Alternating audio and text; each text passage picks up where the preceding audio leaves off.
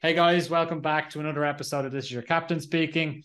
Today I have on Margaret Kelsey. Margaret is the marketing advisor, but she is the founder of TatCo, which is your own organization, right? Yeah. Margaret comes with years of experience in a number of different organizations, including OpenView, and also worked at a company called First in Mentor. But First in Mentor is something that you're working on at the moment and have been working on for a while, correct? That's in collaboration with Northeastern to be the first in mentor for their early entrepreneur startups. Got it. Also, more experience across InVision app. AppQ has been a bit of a focus on brand and creative, as well as PLG, so product growth. And over the past couple of years, you started your own company, as we mentioned before, in TatCo, which is going and advising companies on how to be better at marketing, basically, and how to build scalable, effective marketing programs. So tell us a little bit about that. Let's start with that journey in terms of starting your own business. How was that? Yeah, it's been a lot of fun. So I left OpenView a little bit more than a year ago with this idea that I was going to try to see if I could build a business just advising and working with founders and heads of marketing at B2B startups to help them with marketing strategy. It's the thing that I felt most impactful when I was at OpenView. Most of my work at OpenView was marketing the firm itself and not doing advisor work for our portfolio and prospect companies. But when I got the opportunities to do some of those calls, those were definitely where my heart was bringing me. So have left a little bit more than a year ago and have had over the last 13 or so months, probably 9 or 10 clients. Most people stay with me for about 6 to 8 months, but I don't lock people into contracts. It's month to month. And I advise on everything from building a marketing strategy, thinking about the machine instead of the tactics, analyzing to make sure that the team has the appropriate level of talent and that we're building plans and resources to actually make strides against the marketing strategy that we've put in place. And so it's been a lot of fun, and I can't imagine doing anything else. When do companies normally come to you? So anytime that there's a transition in their go-to-market motion, I'm really comfortable from building 0 to 1 and 1 to scale. Once it gets to like past scale and you're just tweaking efficiency, I'm kind of bored. So I would say after a Series C, I'm probably less helpful. But everything from building a V1 coming out of stealth mode all the way up to Series C. But interestingly enough, I'm seeing more and more companies that have been bootstrapped historically and maybe are raised a little bit of growth funding from a PE firm or from some other angels, and they're ready to kind of turn on the engine. And so usually it's in that sort of transition where they have something that's up and running, but they have funding or they're at an inflection point where they're ready to really invest in marketing and build that growth machine. That's interesting. Seeing those companies that are ready to invest in marketing that haven't, as you said, received any VC funding is interesting, but especially interesting nowadays because everybody's going towards profitability, right? So those companies are seen like unicorns. So when I first started my career in tech, like 12 years ago, whatever it is now, it was all about burn. Yeah. Doesn't matter how much you spend as long as you get new logos on the wall. And now it's more like, oh, don't burn any cash. Like, let's grow efficiently. Like 30% year on year growth is acceptable. Anything that's not 100%, like before it was anything that's less than 100% growth is, oh God, you're failing miserably, right? I guess you're also seeing that as a knock-on effect in terms of how you're working, right? Yeah, I think it's very interesting to see how the industry has shifted, to your point, over the last 12 years, the last decade. And I completely agree with you. I think it used to be all about growth at all costs. And now the companies that have survived the last couple years, they were actually the ones that were growing really efficiently, that bootstrapped, that found product market fit super early and didn't grow beyond their means. And I think that marketing motion actually looks a lot different too. A lot of the bootstrap companies that I'm seeing early on invested in community programs and word of mouth programs and affiliate programs. They really understood this virality and tapping into how human beings talk to one another to communicate, rather than how to just spend a lot of money on, let's say, broadcasting ads or trying to force people through a demand gen function. And so what I've seen is that these companies actually have invested in their marketing programs, their 0 to 1 marketing programs, much differently, and have a much more solid foundation on which to build now this growth machine. What's typically when you come into those organizations that have been bootstrapped, for example, or have just received some private equity, what are the programs that you're looking to put in place immediately? Let's say we're starting with very little, right? There's maybe a handful of marketers, they're probably all chasing their tails a little bit. You have founders that are trying to push them around. The founders like, why isn't this working? This thing that I told you to do that I don't really know much about. What is your playbook when you come in from day one in that case? Oh, so you've met those founders too. I think every founder I've just described, right? Yep. I don't think I've ever met a founder that's not that way, right? It's normal. Yeah, I think it's tough. And I think the thing that's tough about that is that the marketing tactics are so visible by their very nature. We're like the tactical application of marketing. Everyone can see it. And so if you think that that's what marketing is and have never learned that there's a strategy or a machine behind it, I think it's easy to fall into. So what I normally do is I go in and I try to align with the founder on what marketing is, take away all the buzzwords. What are we trying to do here with marketing? And essentially it's two functions. The first is, can we saturate channels that our target audience already lives in with a message that resonates frequently and consistently?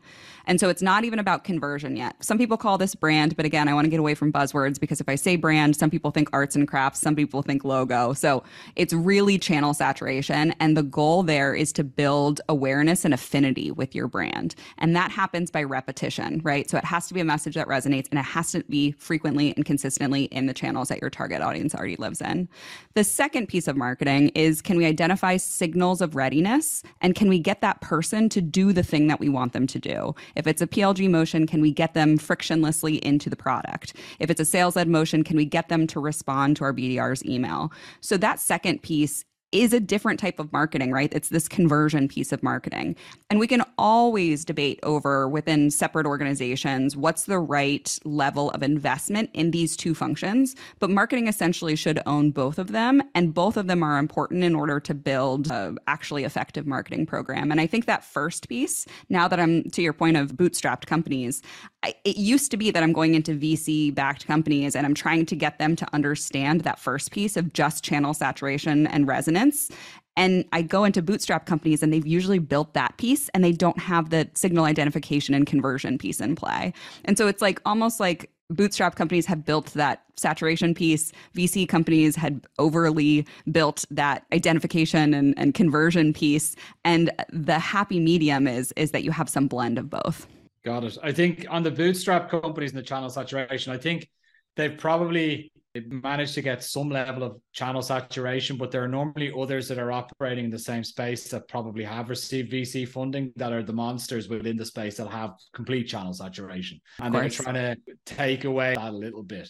Do you have a playbook to try to go in for that example with the bootstrap that's trying to get that channel saturation, but there are major players in the market? A simple example is if you're talking about in the marketing automation space, right? You're going to have Salesforce Marketing Cloud and you're going to have Oracle and Adobe in there. And then you're going to have 500 others that are competing within the mid-market space. And some of those within that mid-market space have received little funding, no funding, quite a substantial amount of funding as well. They're also trying to compete in that mid-market space. For those ones that have been bootstrapped and are operating in a space like that, they're trying to gain that saturation.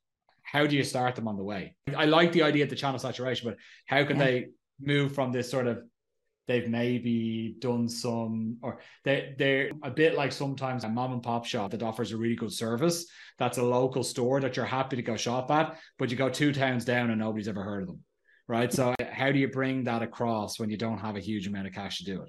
Yeah, I think it's identifying a channel that your competitors are not in. I like to think of marketing programs as products themselves, and there has to be product market fit for your marketing program, specifically for your content programs, right? And so if we're thinking about building a program where you're going to saturate a channel and you find a message that resonates, the easiest thing to do is go do an audit of every place that your target audience consumes information and lives in, and then go do an audit of what actually other people are doing and your competitors and the channels that they're actually using. Find a place that's a little bit less saturated or not saturated at all and build there first. And build there first in a way that is offering your target audience something that doesn't exist yet in the world, something helpful, something useful, something novel. And that's the way to easily break it apart. Your way in, I guess. Yeah, I fully agree with that. So I was sort of a loaded question as well for myself because I've worked extensively in that space as well. And things like we used to do direct, one of the companies that I worked full-time at in the past, and we did like direct mail drops but we spent a lot of time and effort in thinking through what that direct mail drop will be. We're not just sending all some old plastic shit to somebody. We're doing things that are well thought out, and it's almost like an attack on our competitors. And it was at a time when nobody else in the market was doing it. And actually we managed to win some deals off the back of that with larger brands that were working with those monsters, but we managed to get our foot in the door a little bit because we were being a bit more creative. I think creativity is the winner for that, because the bigger cloud guys, etc., they're never going to be as creative and scrappy as the bootstrap smaller organizations. Never going to be aligned. The bureaucracy will kill the creativity. And so you have that in your favor to have a smaller team. So we did something similar at Envision, where early days we were kind of trying to directly compete with Adobe. So we were friendly with Adobe for like a couple years, and then we started to kind of take some direct shots at Adobe. And so much so that when Adobe Max, which was their conference, I don't know if it still is their conference, was happening in LA, we did a total takeover of the LAX airport with Envision branding for that weekend, knowing that everyone was going to fly in to that airport, and then everyone was going to be able to walk through and see Envision on their way to the conference. And then we did geo advertising around the conference itself. So anytime somebody opened up their phone on social media or in Google, they would see, and we knew it was just those people that then would see Envision. And so that's what I mean, is like understanding what your target audience and where they're going and how they move through the world gives you an opportunity to saturate channels much more efficiently than, let's say, buying a Super Bowl ad or something like that, where you're just trying to get in front of as many people as possible, which is expensive, right? I mean, I'm sure the takeover of LAX was expensive as well, but it was so much more targeted, and we understood that 90% of people going to Adobe Max were actually going to be flying in. That's not a real stat, but you know what I mean? Most of the people are actually going to be walking through that airport and would be able to see it. Nice. I was going to ask you how much you spent on that. Yeah, it wasn't my budget at that point. I was too low at that point to have that come out of my budget. It's a super awesome idea. It's a really great idea, though. I fully agree. Okay, let's go. Let's change pace onto something else just a little bit, because you've mentioned as well that you like to see an overlap between internal culture and external brand, right? I also understand that, but I think it's also very hard to get across what's important to a team internally and how that translates into the outside world in terms of how people see your brand, right? There are certain elements that come across in terms of when you have touch points with somebody from an organization, and you can see that they're clearly happy, and you see there's a certain ethos within the organizations. But it's hard to bottle that and get that out across that channel saturation, as an example, right? It's hard to do that. So let's dig into that a little bit. Something that you mentioned is your pet project. So tell me a little bit about that. I think this is really interesting, and it definitely has to come, when I've seen it most successful, it comes from a founder, right? A founder is absolutely obsessed with the problem that they're solving and who they're solving it for.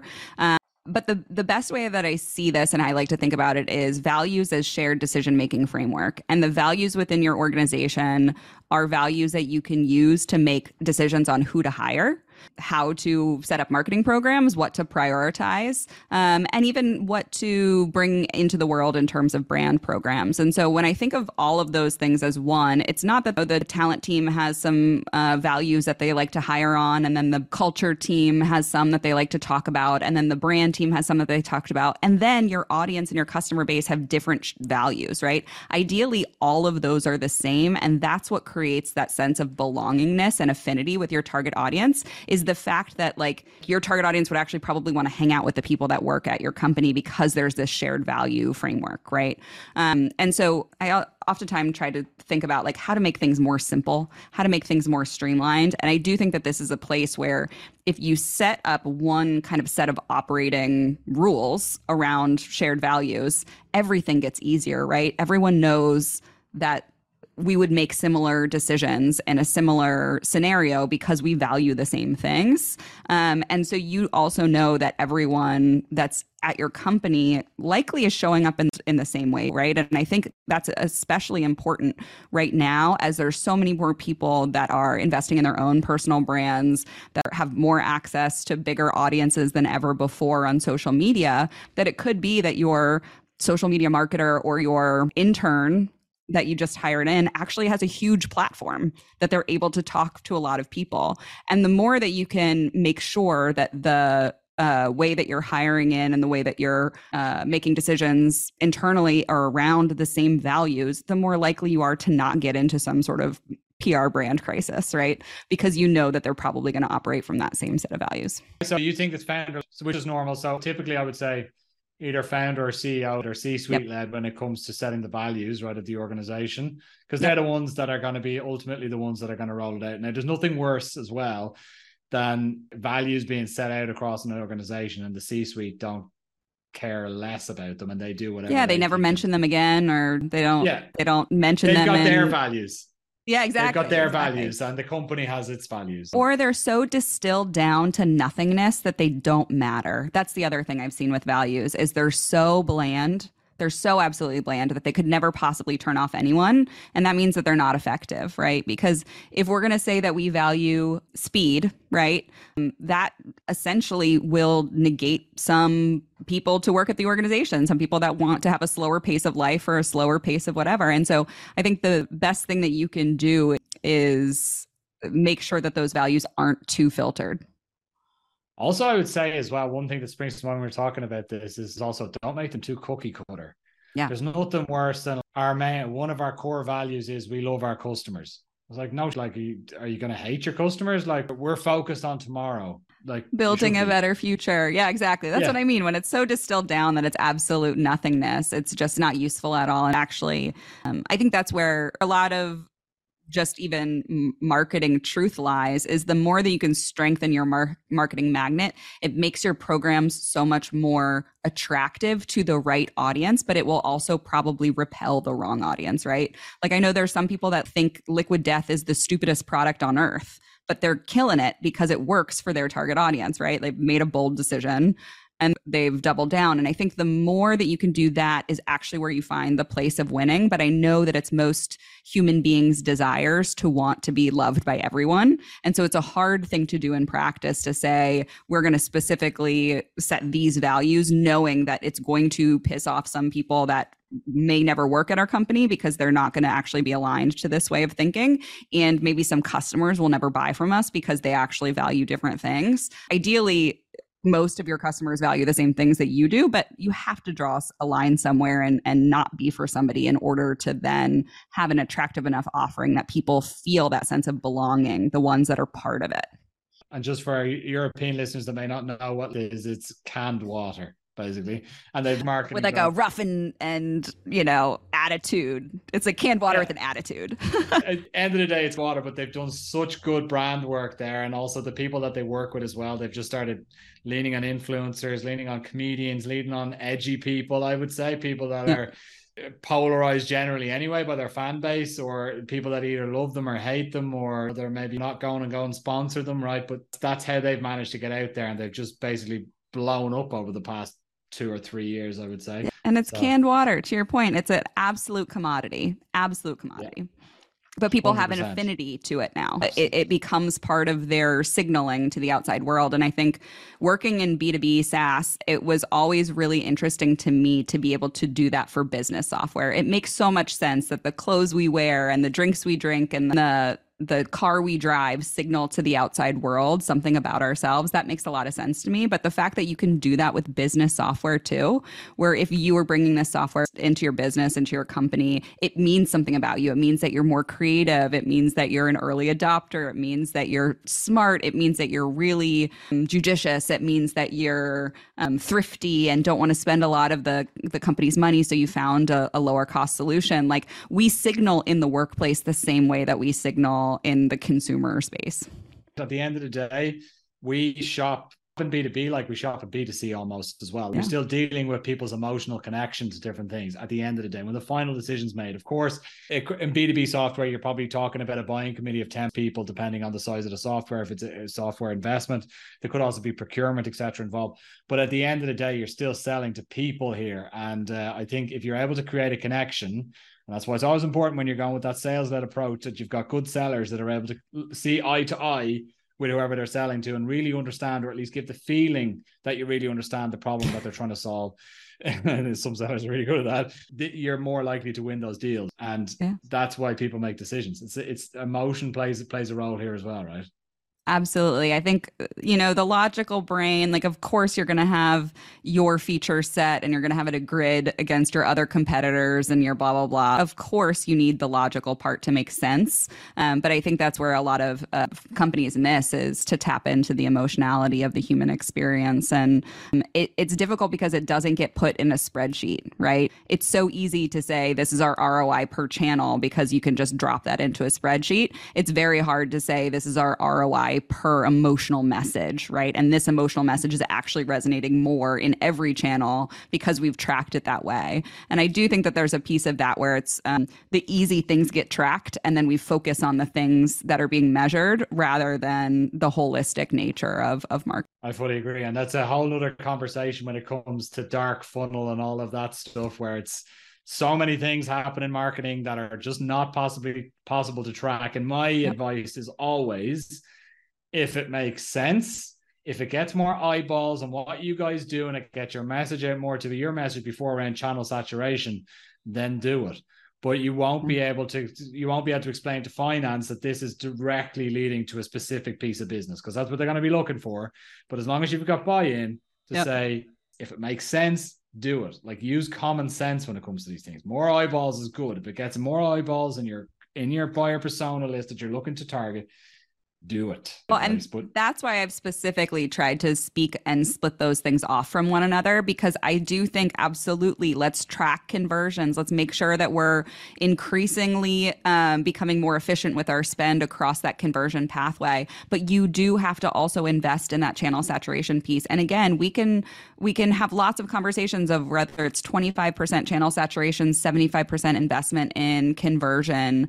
We can have a lot of conversations there. But if you want to spend no money on channel saturation, then what you're doing essentially is increasing the cost of the conversion pathway, right? The more channel saturation, the more brand affinity that you have, the more brand awareness actually decreases that conversion pathway, the cost of that, and even the speed in which that can happen. It increases the speed when you have more affinity and awareness in the market. So again, that's how I always start the conversations. Let's remove all the marketing jargon. Let's fully align that these are the two things that marketing should be doing. And then let's, obviously, with finance around the split of the budget, but there will be different ways to measure channel saturation, and we're not going to measure it on conversion yet, right? And eventually we can measure this conversion pathway, and eventually we can even measure, if we increase the spend in channel saturation, are we actually decreasing the cost of conversions and increasing the time to conversion and all of those good things. Once we've set up enough of a marketing machine that we can establish that, we can play and even show the ROI of investing in that channel saturation.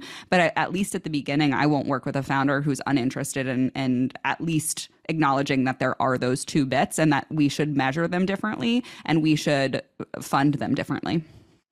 Then you're basing yourself on something which is very fragile. And that's a conversation for another day entirely. I've been there. Yep. Patience with founders, patience with CEOs can be tough. There's plenty of things you can do to mitigate that. You've mentioned some of them. But unfortunately, our time has run out. So I'd love to have you on again where we could chew the fat a little bit more around that. But Margaret, I just want to say thank you so much for coming on and having a chat. It's been a real pleasure to get to know you and also to hear from your past, etc. So thanks again. Likewise. Yeah, this was really fun. We could chat forever. Good that we have time boxed it in and wrap it up, but happy to be on again. Perfect. Thanks, Margaret. Guys, this has been another episode of This Is Your Captain Speaking. We'll make sure that all of Margaret's details are in the bio and the description so people can find you on LinkedIn and where to find you, which website, etc. Again, Margaret, thank you so much. It's been a real pleasure. And yeah, guys, tune in again next week for more content.